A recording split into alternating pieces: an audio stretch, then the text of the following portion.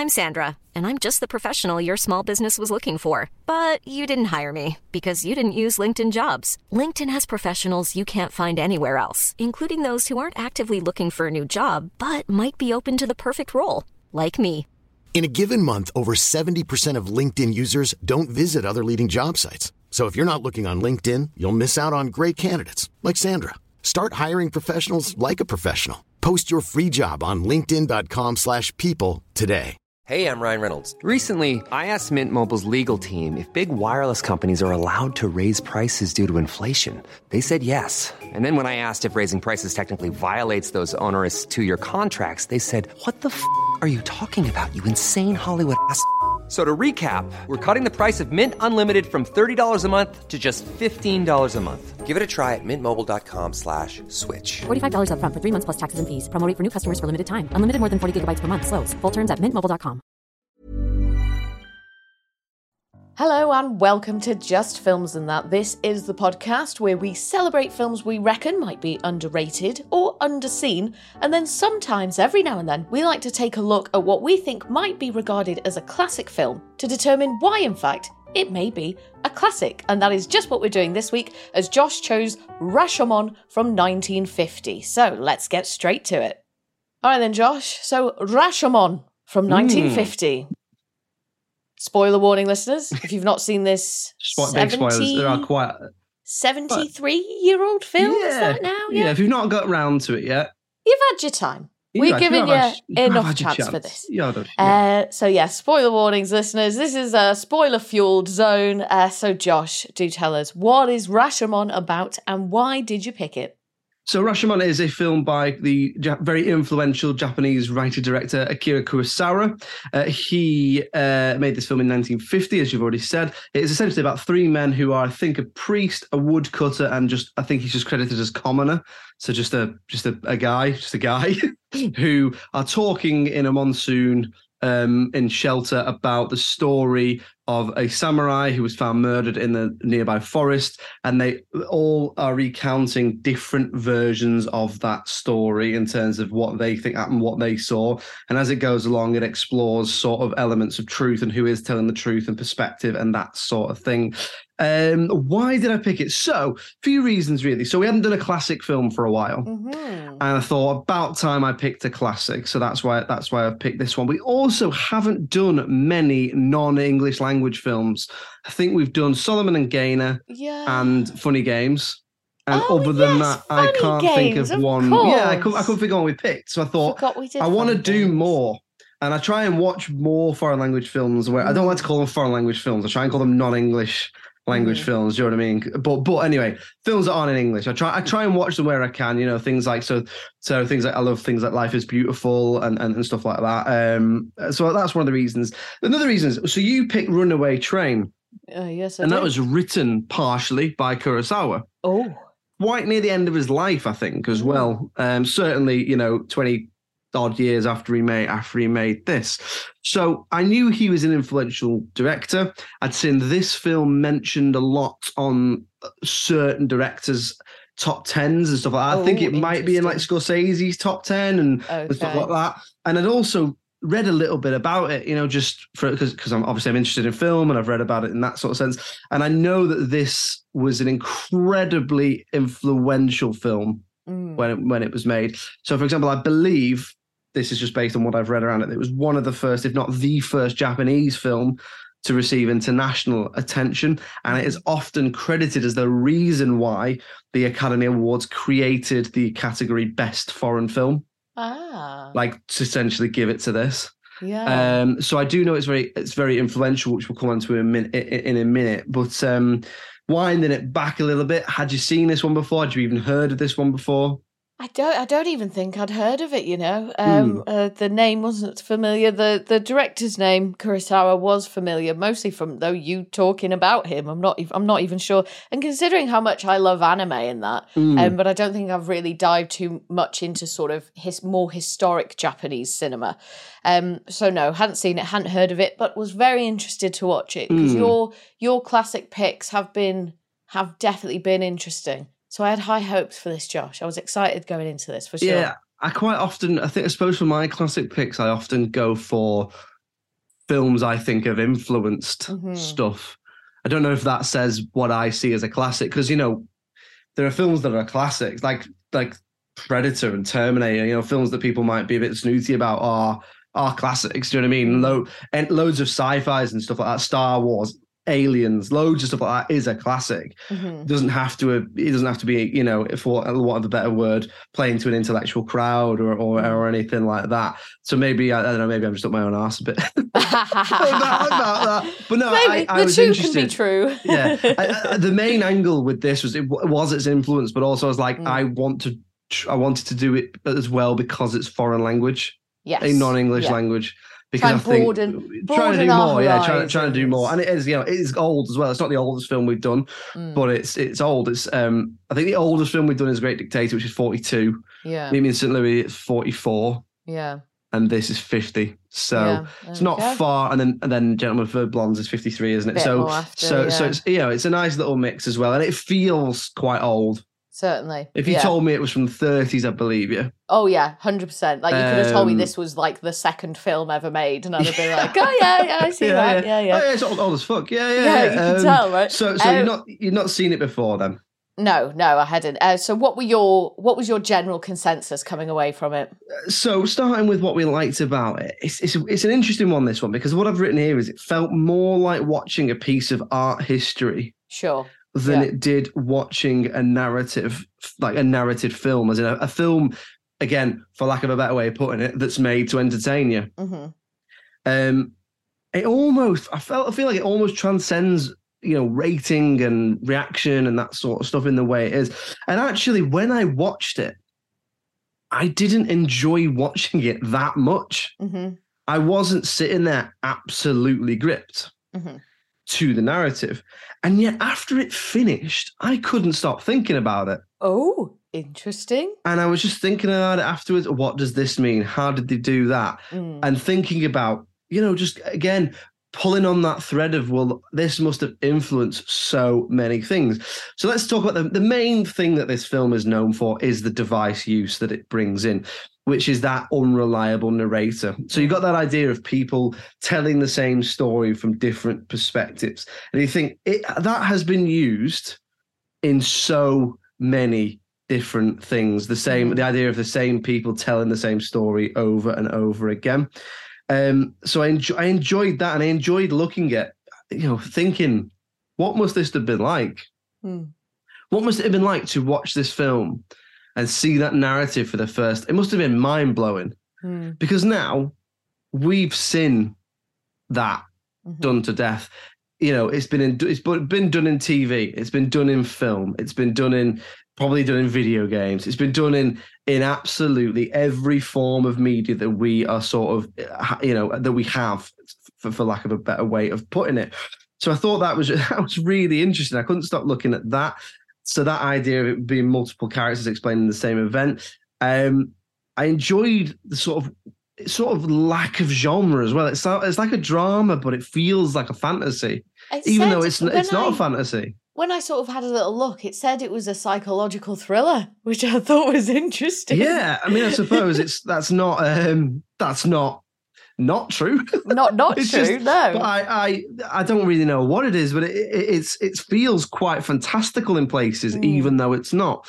So enjoyed that. I enjoyed things like the camera and the lighting. You know, the way it looks. The use of lighting is incredible, considering it's all natural lighting. So it's all being done with, well, not natural lighting, but it's all, you know, it's not CGI. So it's been doing, you know, this film has been restored. The version I watched has been restored. So it's not even what we would have seen in the cinema. It's probably a slightly enhanced version of what you would have seen and stuff like that. So, but that use of lighting, I think, you know, for things like, they're obviously using things like foil and natural sunlight and that sort of thing. I thought that was really good. There's bits where it's the camera use is really discombobulating because it plays around so much with perspective. You think there's bits where what you're seeing is what the character is seeing, and it's not. It's what is looking at the character. So people are like coming into view, and you think you're looking at the world through their eyes. I don't know if you got that. Did you get that? I don't really think I did. No, I didn't feel that when I was watching it. I Anyway. got a few bits where I thought I was looking at the forest or whatever through that character's eyes. Right, yeah. And then they would come on screen and I'd be like, oh, right, I thought I was looking at the world through their eyes. And actually I'm looking at them entering, they are entering their own version of that story, which I thought was really interesting.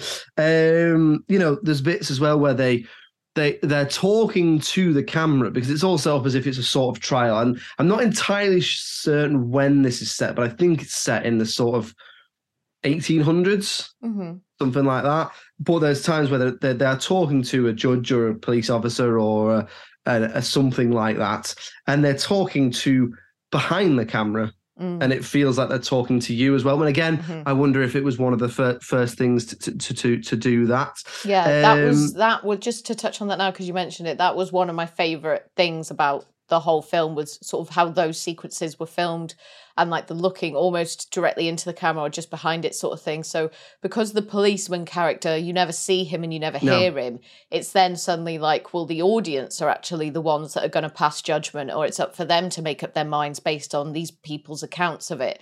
And I just really liked the way all those sequences were filmed, and a lot of the framing used throughout those I thought was really clever as well. So because you've got a few different people recounting their tale of their version of the events, you've got the person telling the story in the very sort of in the very front of the frame. And then you've got the other people kind of sitting behind them in the background, sort of to the right and that.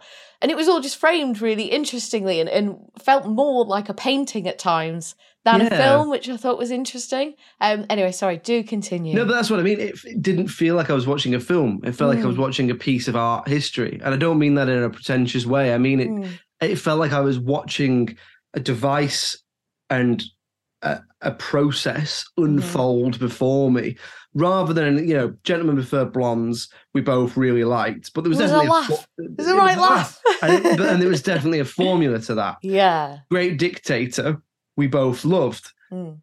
I think we both expected what we got from Great Dictator, which was that lovely that lovely blend of silent cinema moving into talking cinema, the mix of both, the political commentary, that sort of stuff. But this was weird. It was like something that you go and see in a museum. So I thought that was interesting. I thought it was really interesting. So I thought there was some really great performances in there as well. So I'm going to do my best to pronounce this right. But Toshiro Mifune, who was the bandit. Yes. I thought he was. I mean, the energy he had when he was on screen, I couldn't stop watching him. He was unbelievable. He was so unhinged. Yeah. And I believe again, because of the time this was made, I don't think he ever particularly made the transition into mainstream Hollywood or anything like that. I think it was very much back in the day of he made Japanese films. Whereas even now you do have actors. I mean, one of the biggest sort of Cantonese actors at the moment is the guy who plays Shang-Chi's dad in the MCU. Oh, yeah. So it's like that shows that those worlds they're still a little bit separate, but they're blending together a lot more than obviously back in the day when this was made. But I thought he gave an astonishing performance. Like he uses energy so well. Sometimes he's absolutely unhinged. And then another time he's really quiet and still, but whatever he does, you can't stop watching him. So when it starts, when he hasn't said anything yet, he's just staring at the clouds.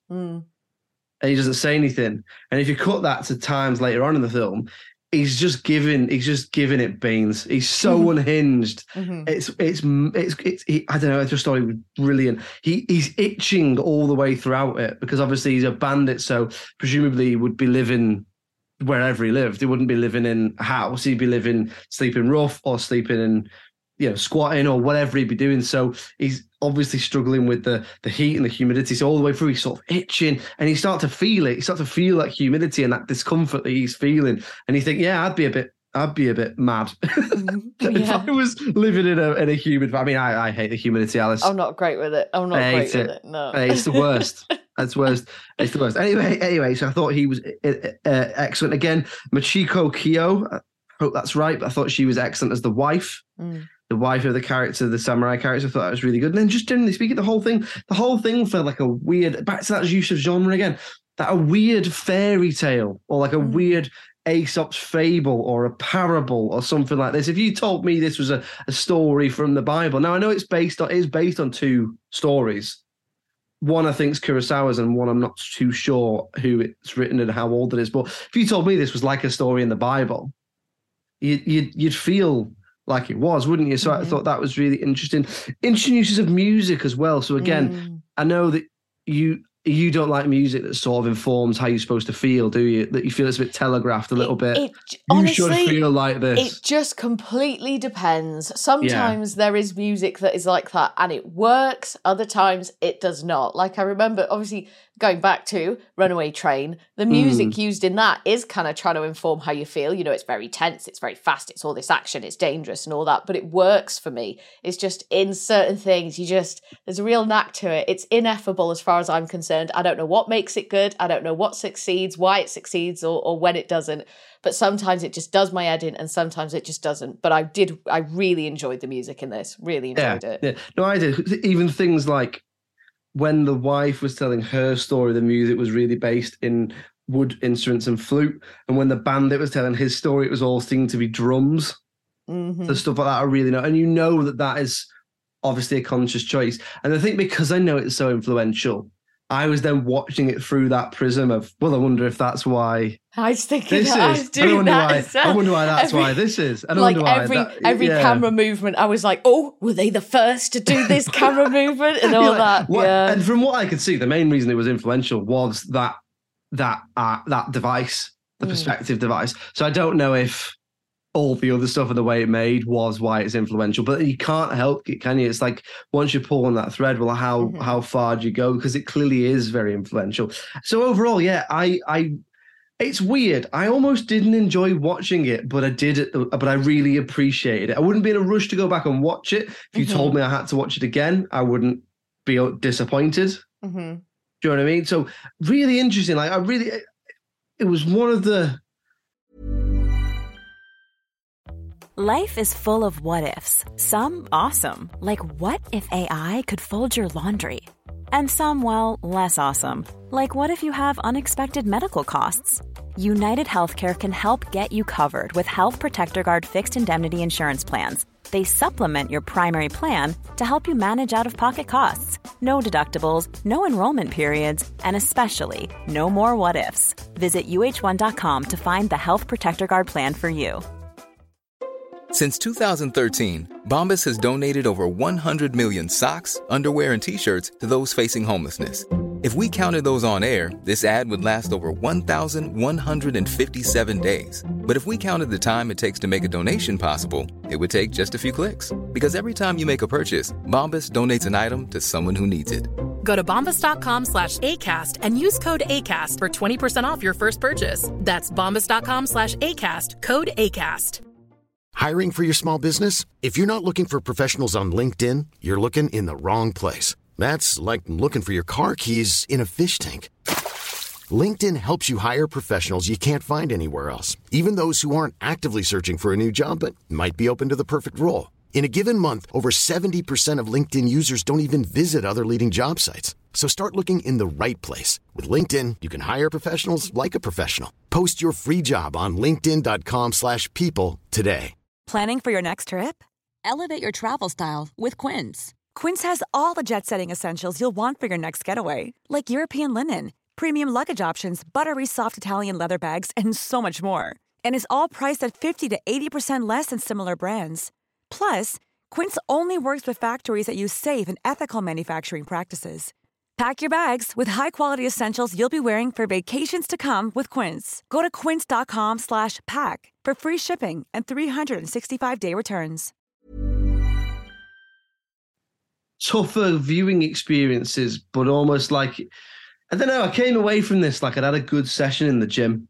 Okay, yeah. You know, good. and you think that was really sweaty, hard, but that, pumping. yeah, I was in gym gear. No, needed a shower. No, yeah, you know when you think that was really hard, but I'm glad I did it. Yeah. Yeah, I feel like that a lot of the time. Yeah. That's what it felt like. But anyway, I've rambled on and on. What about you? What did you think about it? I mean, really similar to kind of what you said. It felt like a play. It felt like a piece of art. It almost felt like I was looking at a painting at times. And it was exactly like what you said, pretty much. I didn't enjoy it in the conventional sense, and it was like I was watching it to study it, and like I was watching it as a case study sort of thing. Like there wasn't really anything about it that sort of pulled me. I didn't feel like I was in the world, and I didn't really feel connected to the characters or anything. But it was more like, oh, this is a piece of history here. You better pay attention and you better watch what's happening. It was that sort of thing. So yeah, very similar to you. So you've touched on a lot of the stuff there that I really appreciated about it, but the standout things for me, some of the camera movements and the framing of the actors. So you've got what feels like a lot of really ambitious camera movements here for the time. Like there's loads of actors just like running up and down mountains and stuff, and the camera just seems to be flying along with them. And so when you comprehend the size of cameras back then, I just feel like I was like, how did they do it? Are they even doing it? What tricks did they use? Because they've obviously not got that camera like swinging up and down the mountain or whatever to capture them running. So I was just like, oh, that's so impressive. How did they do it? So that was really enjoyable. I really enjoyed a lot of the camera movements. Already touched on the framing there, but yeah, when the guys are giving their confessions, I really enjoyed that whole sequence, those sequences, because it goes on for quite a while. I thought they were really strong and really gave you an opportunity as the viewer to kind of be a bit more interactive and think, well, do I believe this person? Does their story seem legit? Like, what about them makes them the believable candidate? That sort of thing. So I enjoyed all that. My favourite character was the bandit. I thought he was brilliant. His performance, I was so drawn to him instantly because he just enters the screen with a bang and then it just doesn't stop. He's so over the top, and his physical, like the way he physically expresses himself and some of his facial expressions, he was just such a scene stealer. And like exactly like you said, you can't take your eyes off him. There's quite a lot of silence in this film as well, so really reminiscent of silent cinema, so particularly when we're in the flashback moments. So a lot of the time the film is kind of just trying to let the action and the music do the talking. And there were also times where it reminded me, like I've said, of a play, and especially at the beginning where you've got the three guys at the beginning. What did you say there were? Sorry, there was a priest. I think it's a priest, a woodcutter, and I think the other guy is just credited as the commoner. The commoner. So the priest, the woodcutter, and the commoner are all sitting around. A peasant, like someone who wouldn't work. He was just there, just a guy. So before jobs, Alice. Yeah. Like. So when they're all kind of sitting around at the beginning having their conversations, the way they interact with one another and the way that the camera moves around them really felt like a play. Like the way they kind of position themselves, they sort of positioning themselves forward, and there would be like a lot of over the shoulder conversations. So instead of like maybe the actor in the front turning round to speak to the actor behind him, they just have the conversation sort of forward facing. So again, just really theatrical and really like you were sat in the theatre watching it. And just finally, I thought there were some really strong moments of tension building, especially towards the end when the husband and the bandit start fighting each other for real and they have a bit of this standoff sort of thing. And there's this really long moment where they're kind of squaring up to each other and staring right down into the camera and stuff like that. And I thought this was choreographed really well and executed really well as well. And it was probably for me the most sort of offered the strongest emotional response from me, in that I could really feel the tension in those moments.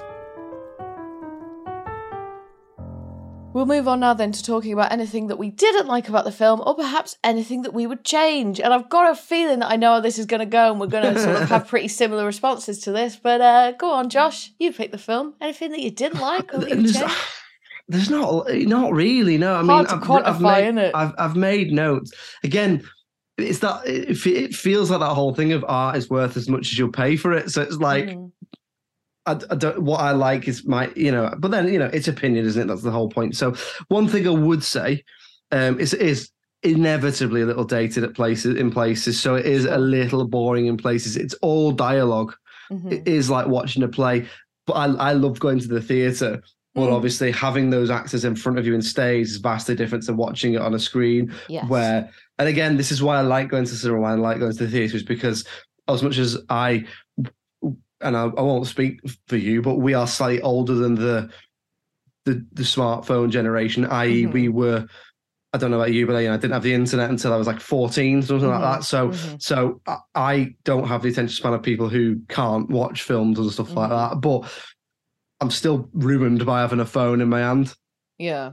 So I'll still find myself being like, I wonder what the score of the game is. I don't know what, whatever. Which is where I go to the cinema, I'm like, phone going off. And if you're on the phone in the cinema and you listen to this, stop listening to this because you're a prick. Oh, can't bear it. Can't bear it. You don't deserve this content. I know. Why pay? The price of cinema tickets these days as well. Why pay to go to the cinema to then go on your phone? And then, Josh, last time I went to the cinema, oh my God, the two people next to me did not stop talking. They did not stop talking. And we went to the fancy cinema as well, right? So that's expensive. Those tickets are expensive. What are you doing paying all that money to come and sit in the dark to have a chat with each other? Go do that at home. Go have a meal. So it's the same price. Go and have a meal. Go and have a coffee. Do you know what I mean? Just sod off. There's that. So yeah, if you're going to be in it, right, okay, I get it. Some people have jobs or circumstances where they have to have the phone on them. Little area of the cinema, fuck off over there. Yeah. That's fine.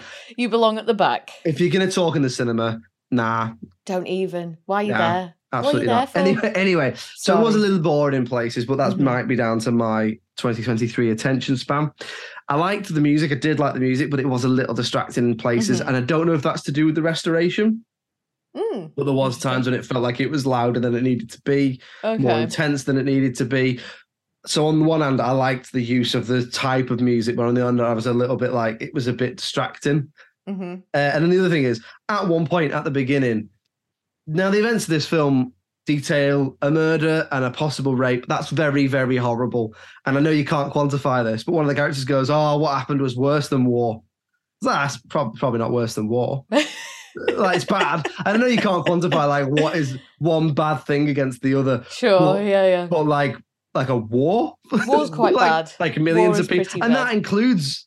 if you think of war, you're lumping everything in, aren't you? It is, yeah. Lots of rape happens in war. Oh, bad stuff. Man, bad times. But I might just be picking. Overall, I really, really enjoyed it, but almost not as a film. Yeah, in a really, in a weird. It's weird, isn't it? And we've both had similar reactions, and we didn't watch it together or anything like that. So what about you then? Was there anything you particularly didn't like? Just the baby at the end. I was like... Bad fake baby. I was bad. No, but I was just like, what's this doing here? Like, where did the baby come from? What is the baby's purpose? I didn't get it. I didn't understand what was happening. Heard it. They've been in that same bit. Who left it there? Yeah. Like, it was just really, it felt, and I hate using this word, but it felt really random. Like, I was like, and suddenly, at the end of the film, there's a baby. Do you think they sort of went... with the script, I'm sort of exploring the nature of truth and the nature of good and evil here. So I need a thing to demonstrate the positive. Because obviously the whole point of the baby is the priest takes it and the woodcutter says, I will take it. And the priest's all shocked and recoiled. Yeah, the woodcutter's it's just not told a him, woodcutter. Yeah, and it's also because the woodcutter's just told him he saw the events of the film, I think, and didn't do anything. And then the priest, and then he says, I have 6 children. It won't be much more to feed another mouth, sort of thing. And the priest says it sort of restores his faith. So he says to him, you've restored my faith in man, or words to that effect. Right, okay. So it perhaps, sort of just needed to... So have they put a device in there to be like, we're exploring the nature of good and evil in man, and this is the thing. But I know what you mean. It felt a little bit like hamstrung in there. It was a bit... It could have been there at the start. Could have been there at the start. Yeah, maybe. And then maybe that's like an ongoing sort of turmoil that those characters have throughout this whole film as well. Kind of like, oh, who's going to take the baby? How do we decide who's going to take the baby? Whose baby is it? Where did it come from or whatever? So I think maybe if the whole sort of narrative around the baby had been sort of elongated and developed a little bit more, it might have been a bit less odd. But it was literally like the film's coming to its conclusion now. And then, but here's a baby, and we need the guy to say, oh, but I'll look after the baby. It was just a bit like, huh? So it felt a little bit like plonked on the end. Like a post-credit scene. It was a bit like that. It was a bit like that. Rashomon 2, they look after the baby. 3 men and a baby, exactly. A woodcutter, it sounds like a woodcutter, a priest, the commoner. They'll find a baby. They'll find a baby. Hilarity. Why are you pitching this? Oh, But apart from that, not really anything. I think it's difficult because I wasn't watching it or absorbing it in the same way that we do sort of usual films. It was quite a different viewing experience. You get different things out of it. So in terms of anything else that I didn't like, I don't really think I could name anything, to be honest. So we'll move on to talking about the critical reception in a moment. But before I move on to that, I believe we have the triumphant return of Alice down the rabbit hole. So Alice, take it away. All right, okay, here we go. Strap yourselves in, listeners. So, for this rendition of Alice Down the Rabbit Hole, first of all, we're going to apologise in advance for any bad pronunciations, and then we're going to dive deeper into the life and times of the actor who plays my favourite character, the bandit, Toshiro Mifune, a man regarded as one of the greatest actors of all time. Toshiro was born in 1920 on April 1st in Japanese-occupied Shandong, and his maternal grandfather was a high-ranking samurai official. As a boy, Toshiro helped out at his dad's photography studio, then at age 19 was drafted into the Imperial Japanese Army Aviation Division, where he served in the aerial photography unit during World War II. After the war, it seemed like Toshiro's intention was to embark on a career in photography, but after a series of events, he found himself doing a screen test for director and screenwriter Kajiro Yamamoto, who was Akira Kurosawa's mentor. When Kurosawa inevitably set eyes on him during a talent search, he apparently said, "I am a person rarely impressed by actors, but in the case of Toshiro Mifune, I was completely overwhelmed." Toshiro has been credited as originating the roving warrior archetype, which would inspire some of Clint Eastwood's performances. Many also consider him to be the first to master the Yakuza archetype due to his performance as a mobster in Kurosawa's Drunken Angel. With roughly 170 credits for feature films to his name, Toshiro died in Tokyo in 1997 from multiple organ failure, and in 2016 was posthumously given a star on the Hollywood Walk of Fame. And that was Alice Down the Rabbit Hole. Imagine if your granddad was a samurai. Yeah. Pretty cool. My granddad worked in a pottery factory. Yeah. And my other granddad ran a leisure centre. That's adorable. My granddad was a miner. Yeah. And then my other one, my mum's dad, I don't really know what he did. That's the Welshest thing I've ever heard. I know, yeah, he was North Wales, the mine in Mostyn in North Wales. My maternal grandfather, I don't know. I know he did some kind of acting and stuff. But no, I don't know. Maybe he was a samurai, and maybe that's why I don't know, because it was all kept very, very secret. Okay, then we'll move on to talking about the critical reception then. Now, obviously, Alice, you haven't seen the critical reception, and it's always difficult with a classic because what we're trying to decide is it a classic or not, but we'll go through the critical reception anyway and see if it's fair. So, I mean, because the thing is with the classics as well is presumably most of them have all been rated way after the fact. That's the tricky thing, isn't it? You'd like to know what people thought at the exact time. Yeah, at the time. But we're probably not going to get that. And was this reach? Obviously, we know that this was well received because what I said at the start about best foreign film and all that sort of stuff. But how do you think it did critically, and how would you sort of rate it? I mean, I reckon the critics fucking loved it. I reckon this is all like right up their street. I reckon they got their dicks out, started jacking it right there. They were like, "This is fucking the 50s. Anything went in the 50s, didn't it?" So I reckon the critics loved it. Audience probably like lukewarm response to it. I think what I would give it, obviously for the time and what it's achieving, really impressive. Maybe like a high 7. In terms of cinematic enjoyment, maybe like a middle 6. But what I think it got, I reckon it probably got, I'll say it got a low 8. Okay. Kind of averaging out. I'll go 8.3, make it specific. So then if I'm right, I can quote about that. Edge your bets. Okay. At the time of recording then on IMDb, it gets 8.2 out of 10. Oh my God, so close. Close. However, over on Rotten Tomatoes, Alice, I'm afraid to say for you, but not for the film, the audience give it 93%. What the and the critics give it 98%. Wowza Rooney. Well, look at that. 91% average on 9.1 out of 10. So, you know, it's a 9 out of 10 film according to those averages. I mean, look, it's not... The critical reception isn't really relevant to these classics, is it? Is that fair? Hard to say, innit? I don't know if I'm the right person to judge. And I feel like it isn't my place to, which is weird because this is a film review podcast. But it you feel a little bit like you're looking at the Mona Lisa going, that's all right. Yeah, exactly. The problem is you need context, I think. And I wonder if some of the context is missing on us as two, you know, British people in 2023 watching a Japanese film from the 1950s. I don't know. But it's if what you're saying kind of about the unreliable narrator, if you can clearly see the kind of ripple effects and what it did sort of start off, and it said then obviously about Toshiro being like considered one of the greatest actors of all time, and this sort of helped him along to there. So I think on paper, a lot of the stuff is there. If I was to watch this in isolation and you asked me, does this deserve to be a classic? I would probably say no. But I think on paper, then yes, probably. So I'm in a bit of a sticky spot there. What about you? I agree with you. I think I probably liked it, generally speaking, a little bit more than you. Not loads more though. And I think you're right. I think that the thing is that its reaction is wrapped up and intertwined with its own legacy. So you can't say about would it be good if it wasn't for the influence it had, because that's why we picked it. So maybe that answers the question. Unlike any other of the classics we've done, perhaps that answers the question. So let's try and say that, even though we're not qualified to say it anyway because of whatever. But I mean, for me, I think its legacy, its influence on film, it's there to see. I think you can't. I don't think there's any way you can say this isn't a classic. It's perhaps not a classic that people aren't sticking this on a Saturday night. Probably not. Maybe like nerds, Alice. You know, I'm not sticking this on. I'm going to watch football. You know what I mean? But no, I think that it almost exists outside of ranking a narrative piece of cinema.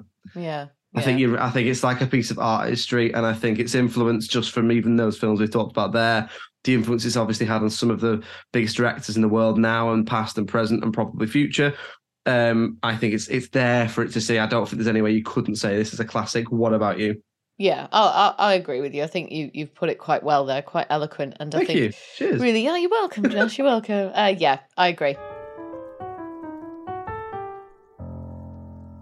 So there we go, another classic film done, another classic film that definitely deserves to be a classic.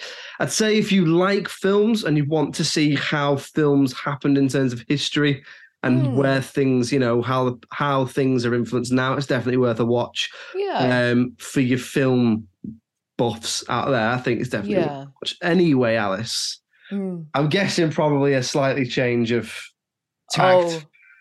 Josh, I wonder if there could be two films more opposite of each other. Oh, God. Okay, so it's your turn to pick next week. Yay. Rashomon 2, the Rashomaning. No, it's Three Men and a Baby. It's obviously Rashomon 2. That's what they were going for. Common Man. What are we watching next week, mate?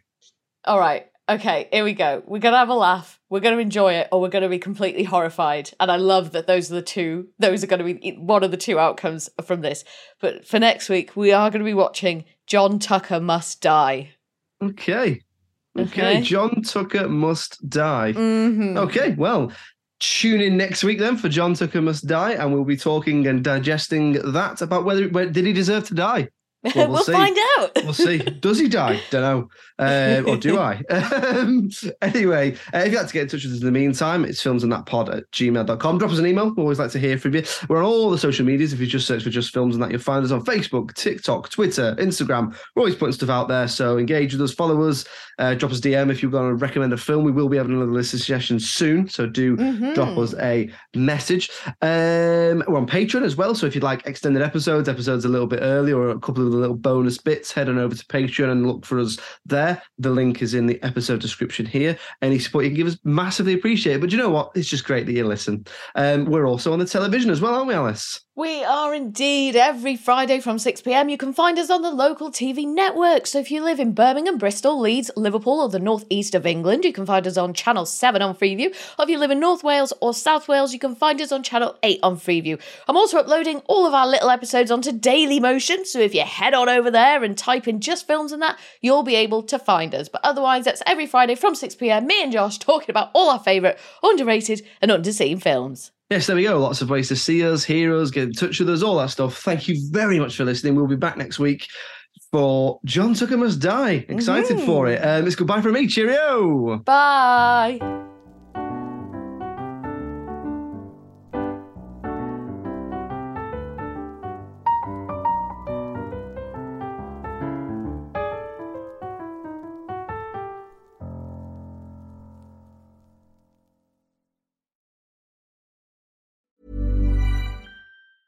Planning for your next trip? Elevate your travel style with Quince. Quince has all the jet-setting essentials you'll want for your next getaway, like European linen, premium luggage options, buttery soft Italian leather bags, and so much more. And is all priced at 50 to 80% less than similar brands. Plus, Quince only works with factories that use safe and ethical manufacturing practices. Pack your bags with high-quality essentials you'll be wearing for vacations to come with Quince. Go to quince.com/pack for free shipping and 365-day returns.